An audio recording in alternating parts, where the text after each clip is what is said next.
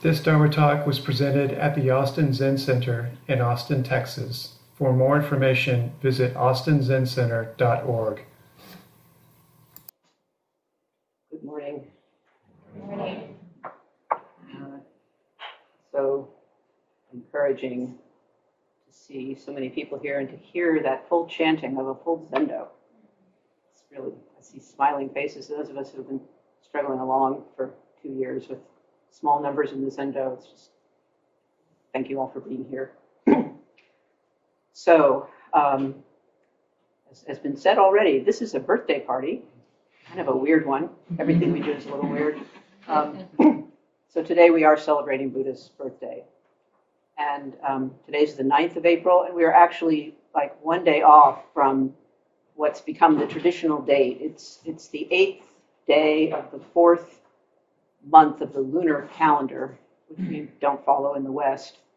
But since the 19th century in Japan, when the Western calendar, our calendar here in this part of the world, was adopted, the date has been fixed as the 8th day of April. So this celebration coincides with spring. Finally, we have spring.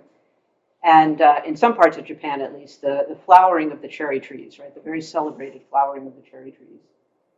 And in Japan, it's called Hana Matsuri, or flower, Hana is flower festival. And it's a really big, wonderful celebration, which includes Buddha's birthday, but it's also a spring celebration. And our lineage of Buddhism, for all of you new people, Soto Zen, comes to us from Japan most directly, and so we follow its traditions. So we're kind of celebrating Hana Matsuri, Buddha's birthday. This has been going on in Japan since the 7th century of our common era, when this custom of celebrating was imported from China, where Buddhism originally came from, to Japan. And in other East Asian countries, Buddha's birthday, his enlightenment, and his passing from this world are all celebrated in a single holiday. But in our stream of Buddhism, we commemorate them on different days. So we have 3 celebrations. And we commemorate them in different ways. And as we've already announced, after this talk and a little bit of a reconfiguration of ourselves, we'll have a ceremony that is going to be a version of the ceremony observed in Japan. And I'll have a little bit more to say about this a little bit later, what we're going to do ceremonially to mark this day. But I wanted to start by asking this question, which may seem like a kind of silly question, but sometimes those questions are worth asking. Why are we celebrating Buddha's birthday at all? Maybe it kind of seems natural to celebrate birthdays because we do that here in the West, although not in all cultures of the West. Birthdays are not important in some places I've lived, like Greece. People's name days, their saints' name days are what are important. Their birthdays are not important. But we celebrate the birthdays of our family members and our friends, but also of admirable figures in our culture. Political leaders or founders of our current political and national arrangements, saints, if we're believers, and so on. And we like to think of these people as heroes, great people, someone who lived and often who died in a way that we think is special, and we feel inspired and grateful, so we remember them annually. And these people, did some kind of great thing for the benefit of others, for their communities, or for the world. Sometimes they saved the world, we'd say. And it seems like a birthday is about one person. At least that's how we usually think of it, like when it's my birthday, right? And in the West, we usually know when our birthdays are. And we sometimes are amazed when we find out that there's someone else in our circle who has the same birthday as we do. Like my sister and her best friend from years and years ago. They have the very same birthday. They share the same birthday, which is kind of an amazing karmic coincidence of some kind. But of course, many people all over the world, everywhere, share our birthdays, whether we know these people or not. So the point I want to make is one person is special, but we share so much whether we know it or not, whether we acknowledge it or not, whether we actualize it or not. So we have national holidays that celebrate people we consider in some way to be ancestors, models, or heroes. And of course, we're revising a lot of our thinking about some of these people these days, but that's the motivation. These people who are significant to our group, our nation, our tribe, or the story of us, however we define us. For us, for we practitioners of Zen, Buddha, the person we call the Buddha, is a historical person whose given name was Siddhartha and whose family name was Gautama. He's one person, and we are celebrating his birthday because of his life and his teaching. Right? That seems pretty simple. He's our ancestor. He's our teacher. He's our hero. And we usually call him Buddha, the awakened one. That's what that means. The one who woke up. Or you may also hear him referred to as Shakyamuni, the sage of the Shakyas, the clan, the Shakya clan, into which he was born. Buddha then is a kind of title. His personal name, Siddhartha, means, I like to translate it this way anyway, mission accomplished. It really does. Mission accomplished. That's a good way of putting it in English, I think. Someone who did what he set out to do. He had a mission, he accomplished it. But this accomplishment may be kind of hard to understand. However, it's an important piece of why we celebrate him the way we do. And although he is kind of a hero to us, parts of what he did, or parts of his hero's journey, actually don't sound very heroic. He had a very fortunate childhood. He was actually the son of a king. But he left home.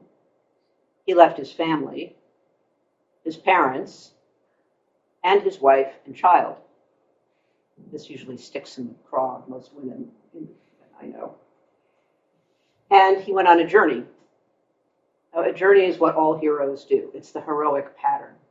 To leave home, go on a journey, be tested, and triumph in the end. So he did that. He went on a journey, and he faced challenges that heroes have to overcome during their journeys. And what he overcame was rebirth and death. All of us take a trip. It's the journey of our lives. And if we are following the path of practice, the Buddha's path, we are seeking to discover who we are, who we really are, and to become fully mature, fully human. And so we call this particular hero and his journey, who went on his journey, the Buddha. The Buddha, the one who woke up. Siddhartha became the Buddha, the one who woke up to the reality of life, of all things. So the awakened one, another way we could translate Buddha, the awakened one. When we celebrated Buddha's birthday in my original temple in North Carolina, we aimed the whole thing at the kids in the Sangha. We had a pretty healthy kids program, a lot of children. And we gave a talk. Someone had to give a talk to the kids, no more than like 5 minutes or so. 10 minutes was too long for the kids. And, you know, the kids were focused on the party. There was a parade, the cake, right? So they were pretty squirmy. And one year I gave the talk pitch to these kids, and I wondered if they were thinking, big deal. What is so special about being awake, you know? I mean, one kid said, I wake up every morning, whether I want to or not. So I asked them, that was a question that actually came to me, big deal, you know. And I said, so, are you awake? You're not taking a nap, are you? Some of them were actually on the floor taking naps. Your eyes are open. You can hear my voice.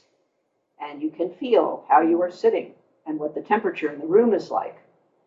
And you're aware, maybe, that you're hungry or thirsty or a little restless because it's such a nice day outside and you have to sit here and listen to me. And you might notice how you are feeling inside. Right? Are you excited for cake? And then they started coming.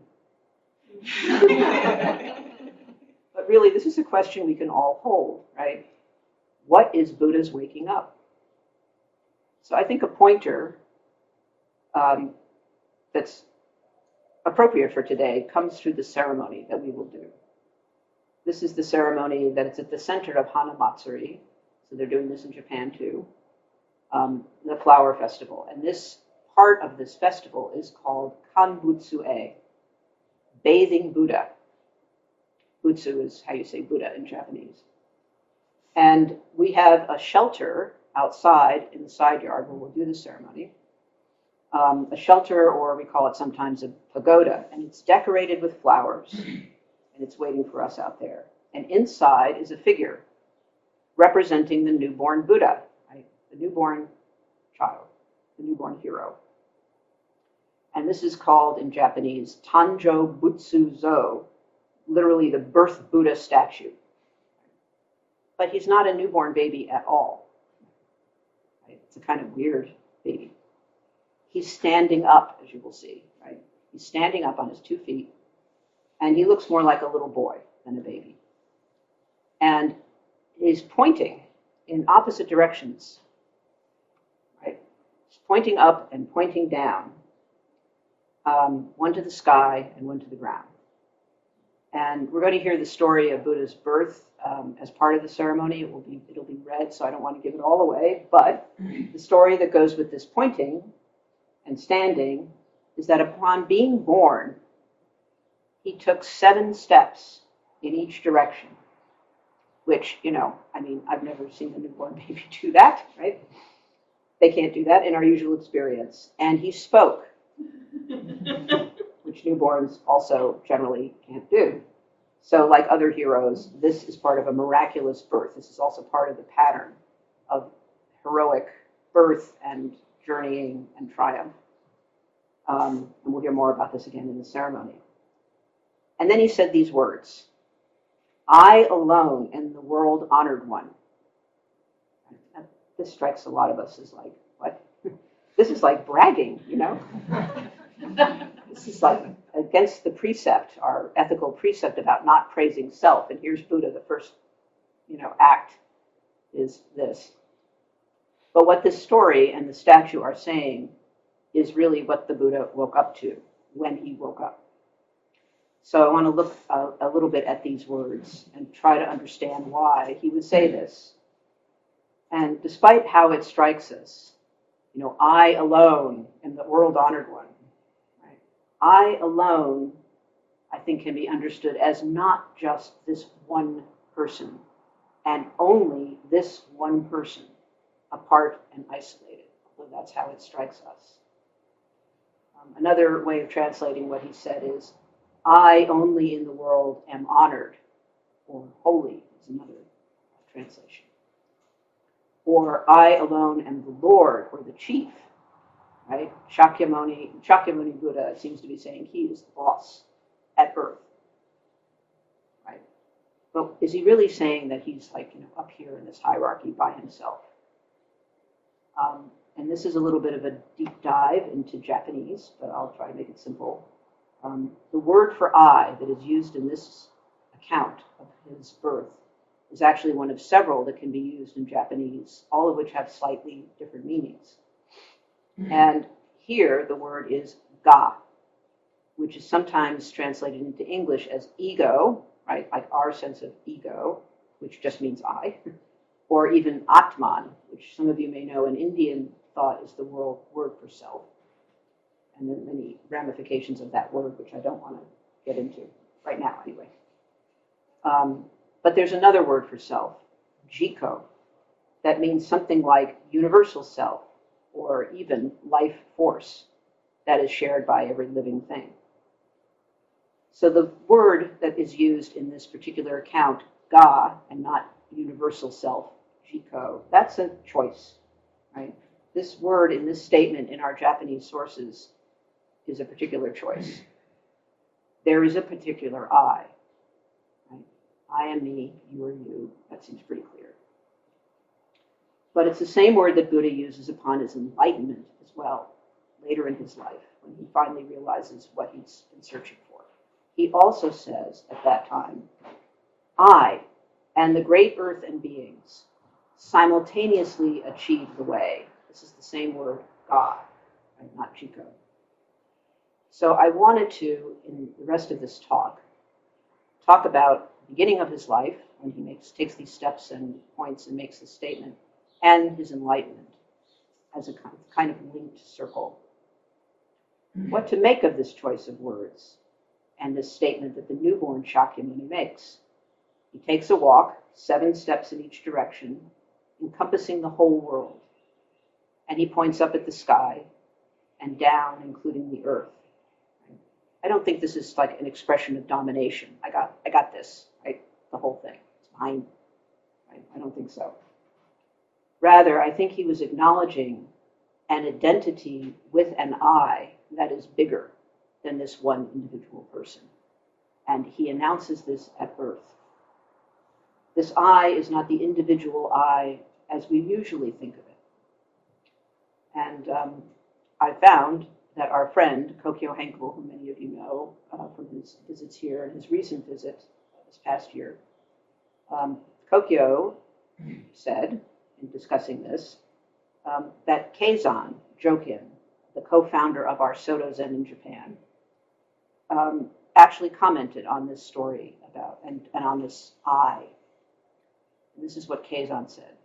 He said, this so-called I alone in the world honor one, right? Or I and the whole world, all beings simultaneously wake up. He said, this so-called I is not Shakyamuni Buddha. Shakyamuni Buddha also comes from this I. Not only does Shakyamuni come from it, but the great earth and beings, which he acknowledges in his enlightenment, also come from it. If you want an intimate understanding of enlightenment, you should get rid of you and Gautama at once and quickly understand this matter of I. So what our Zen ancestor Keizan is urging us to do is to break down this notion of a separate self, an individual, unconnected, and like strongly bounded. You think I stop here. Shakyamuni may have said I, God, but he was not referring to what we call himself, a single person, myself, a single person. Keizan goes on, he says, quote, this has nothing to do, this I, has nothing to do with skin, flesh, bones, and marrow, nor has it anything to do with the 4 elements, or the 5 aggregates, the 5 skandhas. Now this phrase, skin, flesh, bones, and marrow, shows up in a lot of Zen references. And these 4 parts are sometimes taken for just the individual aspects of our bodily selves, from outermost skin to innermost, right? Marrow in our bones. But this can also be a mistaken view. And Keizan is saying there is no inner and outer, right? This I has nothing to do with these 4 things. And the 4 elements that Keizan mentions, earth, fire, water, and air, which in Indian and also Western thought are the elements that constitute the whole universe and the qualities of everything in the universe. It's a huge topic, like Atman. You can try to catch me later and I'll fail to answer your questions, but anyway, that's what he's referring to. And the 5 aggregates are basic Buddhist teachings about the parts of what we think of as our human selves: form, sensations, perceptions, and mental activity or formations, and then the consciousness of those 4 things. So to say that the I, referenced by Shakyamuni Buddha, has nothing to do with any of these kinds of elements is a complete forgetting of the self as we usually understand it. Dogen talks about this. Dogen is the founder of Soto Zen in the 13th century of our era. Dogen talks about this forgetting of the self in his essay called Genjo Koan, or in English, something like Actualizing the Fundamental Point. Dogen says, quote, "To carry yourself forward and experience myriad things is delusion. That myriad things come forth and experience themselves is awakening. Those who have great realization of delusion are Buddhas, and those who are greatly deluded about realization are sentient beings, ordinary beings." So to paraphrase, to think that there is an I and it goes out and experiences other things the way we usually do, right? We reach out, we grasp, we go after things. That's delusion. It is myriad things that realize themselves and us simultaneously if we are able to see through delusion. And there's another quote from the same essay by Dogen that's very famous. I run into it all the time in Google searches, whether I'm looking for this or not. And this is the quote from Dogen: "To study the Buddha way is to study the self." So that's our practice. We are studying the self. To study the self is to forget the self. To forget the self is to be actualized by myriad things. And when actualized by myriad things, your body and mind, as well as the bodies and minds of others, drop away. No trace of realization remains, and this no trace continues endlessly. And then he says about the search, Shakyamuni's search, our search. He says, when you first seek Dharma, you imagine you are far away from its environs. But Dharma is already correctly transmitted. You are immediately your original self. So this is the I out of which Buddha comes, in my opinion. And it is the no trace of realization. It is your body and mind and those of others dropping away, losing the small self, forgetting the small self, and being realized by all things. So Keizan and Dogen, not surprisingly, since they were close in time and carrying forward Soto Zen in Japan, says, I and together with, says Keizan, are not one thing. I together with all beings. Nor are they two things. This is typical Zen speak, by the way, to say something and then say, and it's not that either. Keizan says, truly, the skin, flesh, bones, and marrow of you all are entirely together with. He says, you must simultaneously brush away Gautama and you people. There's no separation between Buddha and you. And quickly understand what I represents.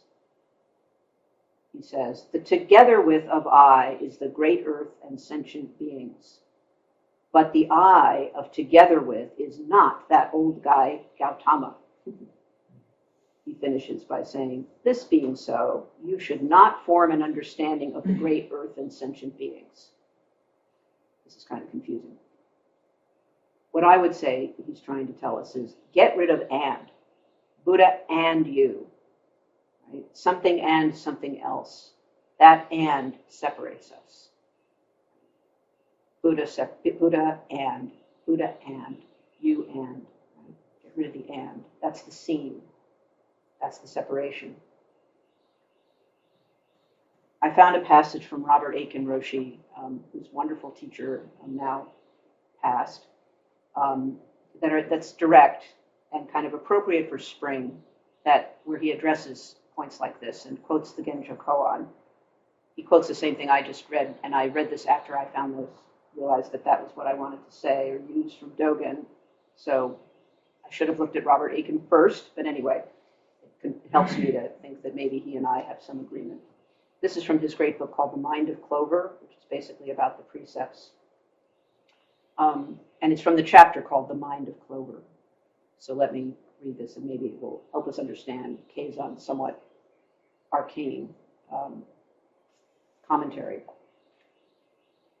Aiken says, how do we actualize the oneness of all beings? He says, through the ability to respond. like clover.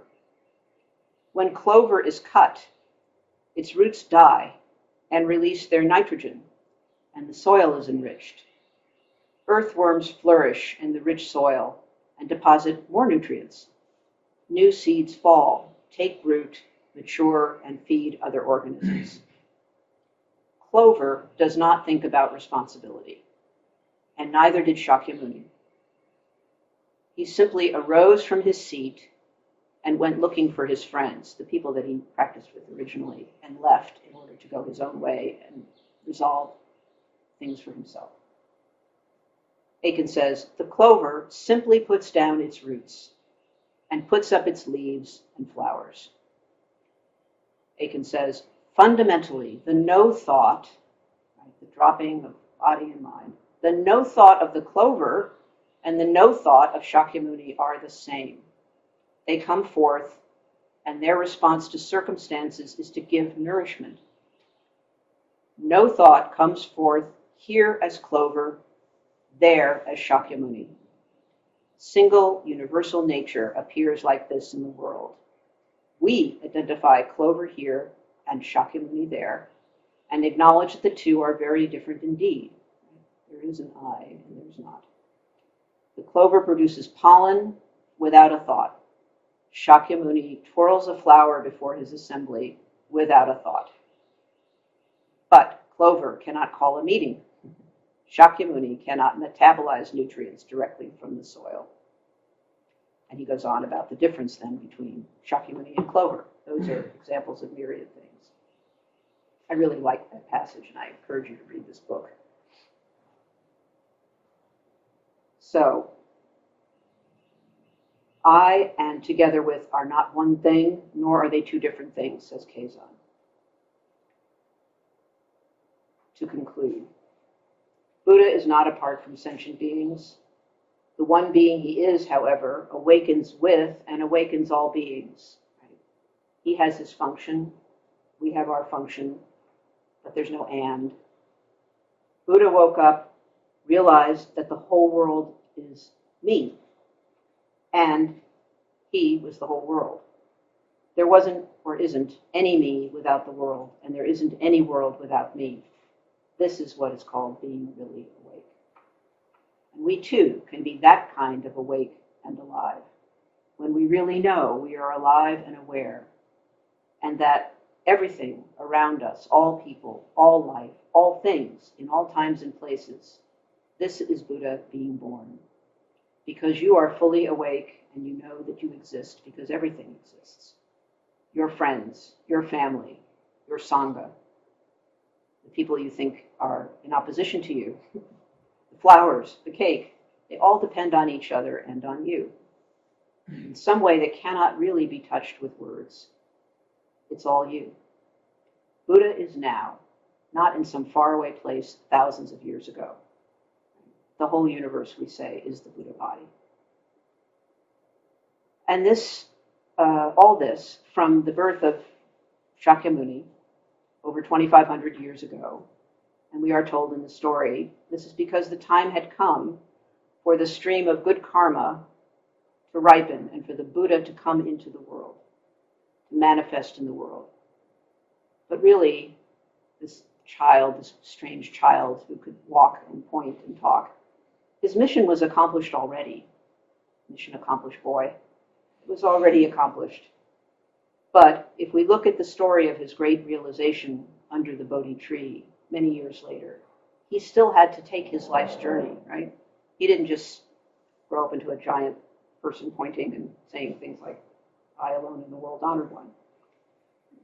He had to renounce the palace, and like all of us, after much searching and coming close to death, in his case, from his ascetic practices, he sat down and he touched the earth that he had pointed to at the start of his life, under a tree, rooted in that earth. And he pointed up, and he was under the stars that he had also pointed to. And he saw the morning star while he was sitting under the Bodhi tree, and he awakened with it. Again, the sky above and the earth below, and one star arising in its time, while other stars set and the day began. Right? Everything doing its thing, all dependent on each other. And upon his awakening, he made this statement, right? Say it again.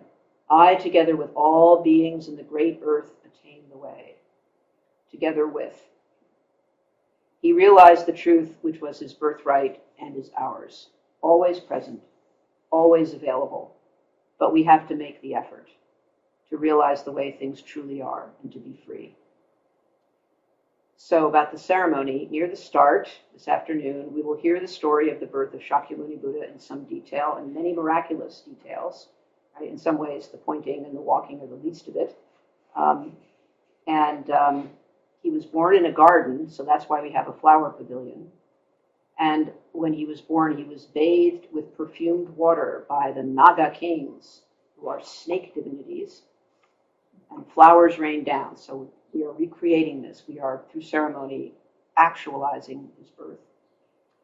And he got a silk garment made of gold and silver thread, so he's going to be clothed. And when he took his steps and made his gestures and his statement, that's the setting. So we will welcome this image of him that shows him as a boy in his divine gift of a garment, and in his pagoda, the frame of the whole world, heaven and earth, the complete universe that he realized and is. And we will give him a nice warm bath of sweet tea. And in this way, we will enact the story ourselves. So we really are midwives to the Buddha, while we're also the Buddha being born. And the birth already accomplished includes accomplishing the way, even though he went through his process. And we'll chant to the sound of the drum, and we will toss flower petals and herbs, and each of us will offer incense and pour a ladle of sweet tea on the Buddha, and we'll wake ourselves up. And incense. No incense. Oh, I'm sorry, no incense. Just sweet tea. That's enough. Some places they do the incense. And we do this to honor the appearance in this world and of this eon, the great teacher of the way that brings freedom from suffering and benefits and awakens all beings. So happy birthday to you and to us, and happy birthday to everything. And it is almost 11. So should we do the activity after? After the questions. Okay, so there is some time for questions, I think, if people want to ask them. And I can answer them, or I'll try. Oops.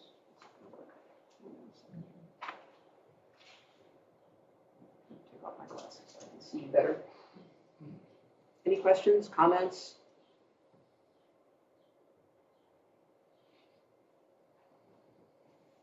Hey, hi. Rich Graff is out in the foyer. Hi. Hi. Sorry, I can't see you, or you can't see me, but We can hear you. Good. I was struck by the image of clover. Because I like flowers, and I know that in Ikebana, clover represents hard work. So what came to mind was the clover and Buddha are. It means like our hard work of practice makes us equivalent to the Buddha in a way. Is that like our practice, like Dogen said about, practice is realization. Yeah. So it's like the hard work of our practice is making us, bringing out our Buddha nature. Is that? I think you could read it that way. I don't know if you can all hear what Rich said, but yeah, clover in Ikebana, which he practices, it represents hard work. But I think everything has its function. But for us humans, it's hard to see what is our function. I think this is like our real conundrum. And clover just does its thing, right? You put it in the ground. It's like, things, it seems simple. Plants are sort of simple in that. I mean, they're amazing and complex, but under the right conditions, the seed sprouts and all these things happen that are so amazing. And, it just keeps doing that. And he goes on to say, plants also adapt and change and bring forth new plants. I mean, life is like this, right? It adapts, it changes, it doesn't remain fixed in its form. But clover has no thought of being clover and like, what do I do now? Is it time to, it's just like, oh yeah, it's enough sun, enough water, and up it comes, and it flowers. And when it's cut, it continues its particular function, which is to fertilize the earth, release its nitrogen. Clover is really a wonderful plant in that way. So the comparison to Shakyamuni is he had no thought either. He just functioned. He went and functioned. And his function was to try to help other people. He actually sat there for a while and enjoyed his realization, this lack of separation, this understanding of the way things actually are. And then he thought, I can't teach this, right? There's no way I can teach this to other people. But then he remembered his friends who were still struggling, and he thought, I got to try. And that's what he did for the rest of his life. The story that Keizan tells is he didn't spend a single day alone for the rest of his life. He always had people around him, and he was always teaching out of this desire to benefit. But that desire is not a thought. It's just his function. So the question is, what is our function? Right? Everything has its work. We can work hard like Clover. We can work hard like Shakyamuni, but it's without a thought. It's just my responsibility as a human being. What is it? What is my unique function as a human being right now? Jess? Thank you, Rich. I am interested in the choice of the eye when you say that there are 3 eyes and they chose Ga rather than Jiko. And so I wonder about that specific choice and whether there's like a turning in it, like something to teach us in choosing that eye and just like the learning of the and. So I wonder if you could say some words of your impression. So this is one of those a little knowledge is a dangerous thing kind of moments, because I know a little bit of Japanese, right? A little bit, and I rely a lot on other people who know Japanese, who are either native Japanese speakers trying to get this across to us in English, or people like Kokyo who know more than I do and can discern these differences and try to understand them through modern English. And sometimes you have to go from medieval Japanese to modern Japanese to English, Western American 21st century English. And sometimes it seems hopeless, like, to get this across. But Jiko is a particular term that is especially prominent in a school, a Soto Zen school that's very close to ours, Uchiyama Roshi, Kurosawaki Roshi, this universal self, which they like to render into English as life force, something like life force. And there's a lot of Ji compounds in both modern Japanese and older Japanese. Ji plus something. So Ji ko, Ji this, Ji that. And I don't pretend that I know all of the nuances of these different Ji compounds. But the little bit of Japanese that I've learned, the we that we often, or the I that I use is watashi. It has nothing to do with ga or jiko or anything else. So that's what I mean by it seems like very tangled sometimes. But not only I, but Keizan and also our friend Kokyo point to this I as being a particular I. So they're not pointing to, it would be kind of easy if they said, oh yeah, it's life force, happy birthday life force, and we'd all go, right, and we'd go out and eat cake and be done with it. But it's this individual I that is also not just an individual. I can point you to the text if you want to try to struggle with it yourself. But Keizan even spends a lot of time for his contemporaries trying to explain this. So it's not like it's simple, right? And I think that's the choice. It's not just, everything is interconnected, and right? We can kind of all get that. We can all see how things are connected, and everything is part. Everything has an effect on everything else, right? This interconnection, interbeing, whatever you want to call it. But it's a little more subtle than that. Yeah. Thank you. Yes. Structure of koans seems to reflect or highlight fundamental uncertainty in giving prescriptions to life. What would you say? you say that last sentence again? Giving prescriptions to life. We're trying to provide others with advice. You can proclaim it's this way, and then simultaneously disclaim it's this way too. Yeah, it is this, or may not be this. Whatever. Yeah, I think koans are trying to knock us out of our certainties. Right? That's part of what koans do. I have not studied koans in a systematic way with a teacher, so I'm relying on a little bit secondhand. But also, they're a dialogue. They come up in a meeting. It's pretty spontaneous. Somebody comes in with an agenda, challenging the teacher, and the teacher responds in a way that's sometimes very unexpected or mysterious. And it seems like that to us. And they're sometimes said to be almost like a riddle. But I think the main thing is that I concentrate on that's helpful is to think of it as an encounter. And that's part of our practice is relationship with each other. Relationship with the teacher is like a focus, right? Where they keep kind of trying to point to something in their responses to you. That can come without koans at all, just meeting. But everything is like that. So it's another demonstration, I think, of separate but not separate. The coming together, you become one person. The encounter is one thing. So opening to that, being willing to be, knocked off your feet instead of defensive. So not so much advice giving necessarily, I think, but more like, what could possibly be going on in this encounter? What is going on? Two people coming together. Anisha. So, I guess the thing that really struck me as you were talking is about kind of our religion of Zen Buddhism and how in many ways it's for grown-ups, not for kids. Mm. And just this beautiful innocence of a baby, but then this kind of gift as a grown-up of coming to a realization about your own delusion.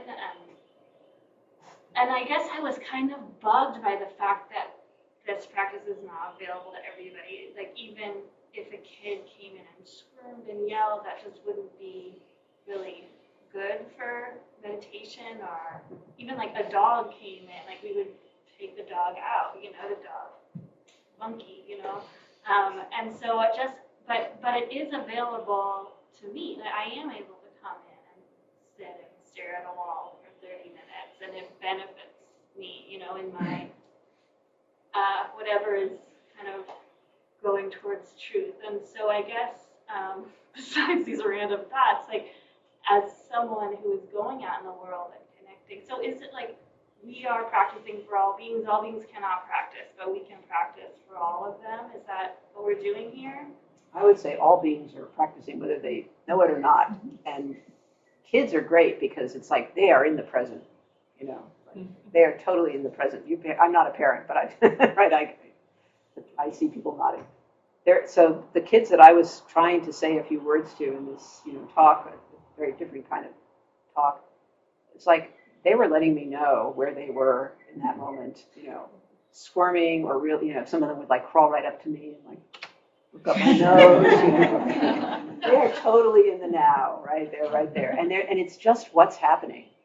It's just what's happening when a kid, starts screaming during a talk like that or crawls around. I know temples where cats come in.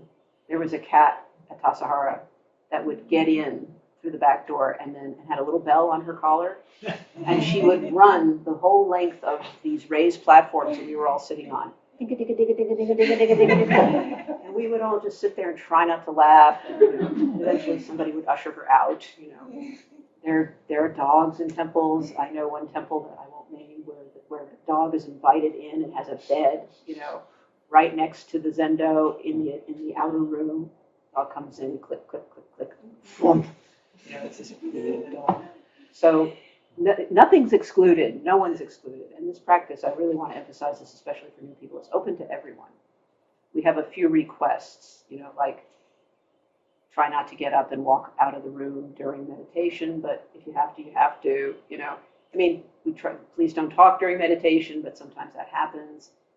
It's available to everyone. It really is. Everyone can practice. And we all make the same effort in our own human way.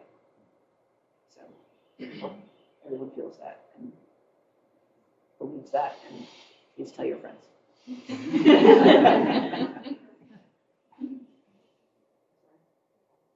Yes, sorry. So I think that you said that the whole universe is the Buddha body, and I was wondering about I think I kind of just don't understand it is one thing, but also like, was that true before Siddhartha Gautama, the human person? Oh, trick question. Or like, would it be true if there was none, or like, what would it be, you know?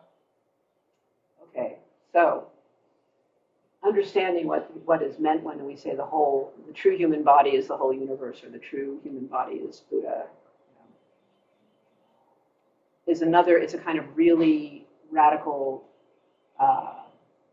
statement of this identification. No and, right? Just one thing. One thing. So I don't think I want to say more of like, sit with that, like think about that, or sit with it, just like, what's this mean? What is this Buddha body that's me and the whole universe? As far as before Buddha, like depends on how you understand before Buddha. The story that we'll hear today is like how there's this bodhisattva who's sitting up in the heavens, and the prediction is that in a certain amount of time he's going to descend to the earth as the Buddha and has had all these lives. And so there's different ways of looking at it, right? The kind of cycles of karma and rebirth that you could think of as before Buddha that brought him to this ripening, the right time for the Buddha to appear. But everything, Clover, us, right, appears at the right time. Where does it come from and where does it go? Right? Those are the big questions. You can call it Buddha. It's the Buddha of this era, but there are other Buddhas, and there's already the future Buddha is waiting for the next eon. That's the story. That's the narrative we have. So what's the reality that those things are pointing to? It's like asking what's before the Big Bang or what happens after the universe ends. I don't know. But it's all one thing somehow. Yes? You use the term Buddha body, and I've heard the term Buddha field before, and I was wondering if those were translations of the same term, or if they were related, or if they are not related, or if you don't know. I won't claim that I'm sure. Probably they're two different words, but to me, a Buddha field, we are creating one right now with our practice. It's the realm of practice, and it's always here, but we kind of we actualize it when we come together. The Buddha body maybe is pointing to something a little bit different, but not unrelated. Do you have anything to add to that? It's a whole other talk, says Mako. Back next week. Yes. Right out of the whole other talk, and maybe briefly, but is Akaya the same as Buddha field? Is Kaya the same as Buddha field? Like as in Dharmakaya? Yeah. What's the exact translation? Kaya. Body. It's more like body. Yeah, like Sambhogakaya, Dharmakaya, Yamanakaya. Those are, yeah. So not quite field. Slightly different. There are 3 bodies of Buddha, and I'm not saying any more about it right now. You can look it up. The Trikaya, 3 bodies. Yes. Good question. What does it mean to practice in Buddhism? Say there's a truck outside. Yeah. What does it mean to practice in Buddhism? What is practice? Whoa. Well, there's formal practice, which we're doing right now. Right? Thank you. So the fundamental practice, the fundamental thing that we do is to meditate, to sit zazen, and out of that everything else really comes. So I would say practice can be shorthand for sitting meditation, but it includes a lot of other things, and actually it is our entire life.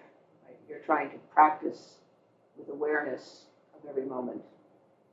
Because if we just sit down for half an hour a week or something and get up and go back to sleep, then it's not really very effective. It's not benefiting us that much. Although it's also said 1 moment of zazen, right, encompasses all time, all space, all things. So there's that. Right? It's never wasted. But it's most, I think, effective if we carry it with us off the cushion. Right? And achieve some kind of continuity with our experience in our life. So there are lots of ways in which we try to do that. Like one easy one is I carry things with 2 hands. Each thing with 2 hands. So try to feel connected to what you're doing, not separate from things, not go on autopilot.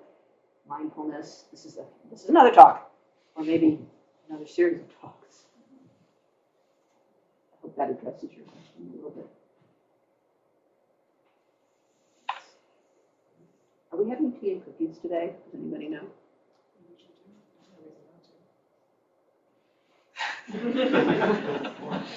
Sugar Shock Saturday is what we're Are there any other questions or comments? Yeah, Sherry. You're talking about sights and sounds while you're meditating. And I remember one time we were all sitting quietly and there was outside all this noise and yelling and arguing, and this woman started screaming, "Help me, help me." And you're kind of torn, like, should I keep sitting? But our got up and ran out and to do whatever, and it turned out there was a film crew. The street is so wide that UT film, and it was all made up. It was a delusion. I'm glad it wasn't anything other than a delusion, but that's a pretty great story. On the other hand, my first teacher was trained at the San Francisco Zen Center in the 70s and 80s, when it was not a very good neighborhood. I mean, it was a really bad neighborhood. And bad things still happen in that neighborhood sometimes, but they'd be sitting in this ground level zendo where the windows were like right on this alley on one side, and there were muggings going on while they were sitting, And I don't know whether the people who were just outside the zendo were going to help, but she said it was quite challenging to sit there while the world unfolded outside their safe space. It's a good lesson. Was there another hand up? Yes. Yeah, so you mentioned when you gave this talk to the kids that, they're kind of like dismissive, like, I'm already awake, I wake up every day, like, what is this idea of being awake? And, you mentioned you help them draw attention to, like, their sensations both outside and inside. I guess I was curious, was that a convincing argument to the kids of like, oh, there's more to this awake thing than I was aware of? Or if the kid is not convinced by that argument, I guess, what else would you say? Thank you for the question, because actually it kind of connects with Manisha's questions about kids can't practice.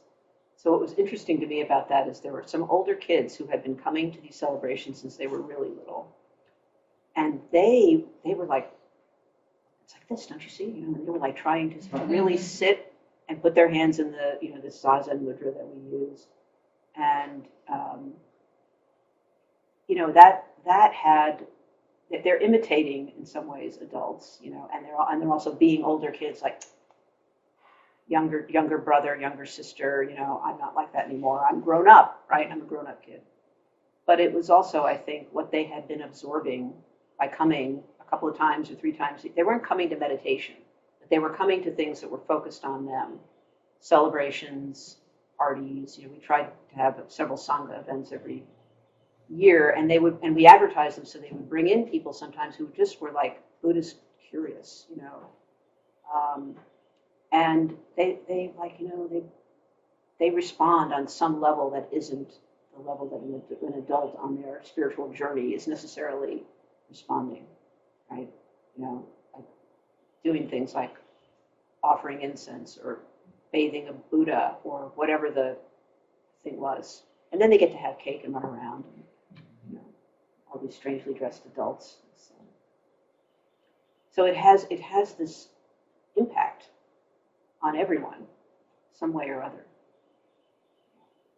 So I think that maybe the kids that I was sort of saying, well, just settle down and like, are you breathing? Do you know you're breathing? How do you know you're awake? Is it just because your eyes are open? A couple of them took that in. Some of them just continued to like, where's the cake? So I was like, yeah, where's the cake?